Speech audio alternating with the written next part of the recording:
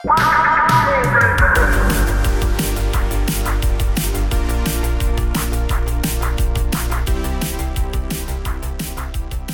there, you're listening to Combo Breaker, a 1-2 punch of enthusiasm. Every other week I come at you with something that I'm enjoying and hope that maybe you might enjoy it too. I'm Cole, and I'm glad you're here. Let's get to it. Ooh, y'all. I'm so excited to be back. I took the past 2 months off from basically everything. I'm still getting settled in a new state, a new routine, new job, new everything. But I couldn't stay away any longer. I wanted to share some excitement and my infatuation with the internet phenomenon that is Blazeball. As above, so below, baby. But we'll get to that. Blazeball. Alright, it came out in July of 2020 from the developer The Game Band, and it is a browser-based baseball simulation game with what I'm going to call just some flair for right now. Blazeball is full of fictional teams like the Hades Tigers, the Hellmouth Sunbeams, Baltimore Crabs, and my favorite team, because I took a 14-question quiz that told me my team affinity. I'll link that below, but my team is the Yellowstone Magic. All of these teams have a slogan, as above, so below is the Yellowstone Magics. But there's also rosters, the Terror Poll that each team gets for the season, and so many stats. When you pick a team, you'll also have an idol. Think of it as an MVP and contributions to you getting points for your team, because this is a game after all. For me, my idol is Chorby Short, a small frog who has been with the team, the Yellowstone Magic, since Season 8. But here's where Blazeball kind of pops off. So there is this thing called the Interdimensional Rumor Mill, and while Blazeball started as a bonkers simulation of baseball, the community has aided in the creation of the lore. Let me just read a small passage from Chorby's Blazeball wiki. Chorby Short was awakened by the Yellowstone Magic during the Season 8 Election Campfire and Music Festival in Seattle. She, the being has made it known that they prefer she, was discovered in a particularly anomalous region of Seattle, in a fugue-like state. Chorby showed a natural affinity for magical acts, and as the team performed increasingly complicated spells, her now normal upbeat attitude and erratic movement began to emerge. Chorby has shown a strong affinity for pastel colors and soft fabric. She clothes herself in the approximation of the magical girls she's fond of watching on TV, and will also cast spells with alternative names to more closely mirror her idols. It is hypothesized that Chorby is very susceptible to the influence of media. A week-long binge of pro wrestling and Dragon Ball anime has permanently impacted Chorby's daily routine. Like, what, y'all? Come on, look at that. So let's get into what a season of Blazeball in a game can look like. Y'all, there's so much to share here. Each season lasts a week. Games start at the beginning of every hour, so you can look at a screen full of games.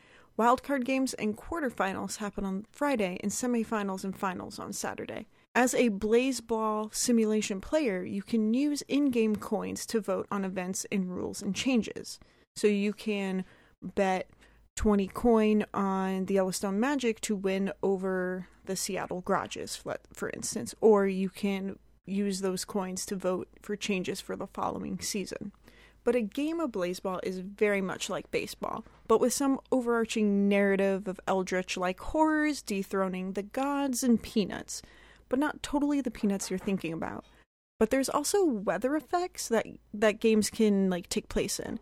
I'll leave another link in the description, but effects can include, but most certainly not limited to, peanuts, where big peanuts crash into the playing field and can shell players, lots of birds, which can free shelled players, feedback, where players potentially will swap teams, but there's also black holes, sun 2, coffee 1, and coffee 2, and a solar eclipse, which just incinerates players.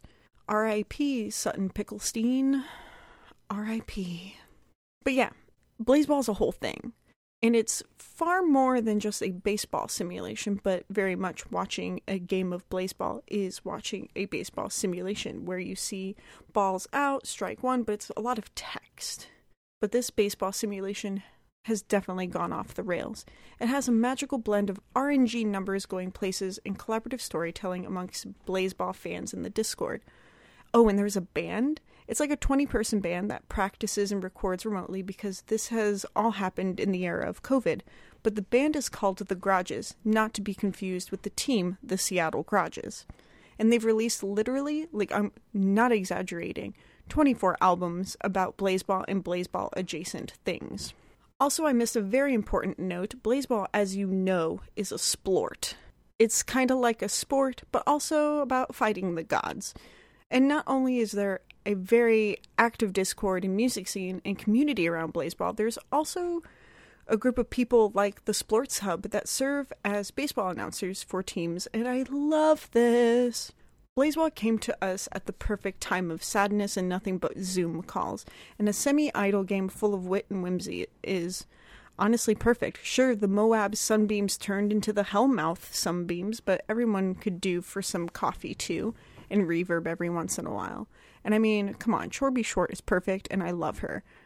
Oh, and there's actual merch for these teams, which I think is amazing. I love sports apparel, and I hate having to talk about sports teams like rivalries and shit. I just want to wear the colors and the mascot. It's great.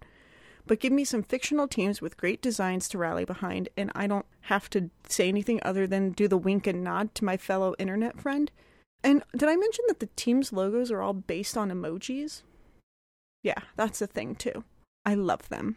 Anyways, I hope to see you around the ballpark sometime, and don't forget to eat some peanuts. There's so much more I didn't even talk about with Blaseball, but I hope I just created some interest for you to go explore yourself. But I will leave the quiz down below in the description, so if you want to find out what your affinity for the team is, feel free. Oh, and teams can ascend?